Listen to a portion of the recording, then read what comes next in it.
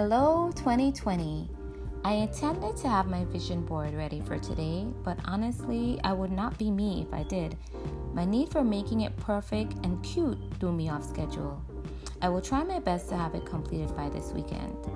I already know what I want to do next year. All I need to do is print some images and glue them on my board.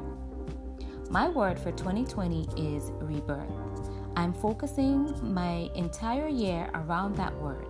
Year after year, I expect change without putting in enough effort to foster that change. I let my disappointments in my life derail me and pull me down. I allowed my anxiety to push me into a corner, and I became less of the person that I used to be. In the process, I lost myself, my ability to stay focused, and my creative side.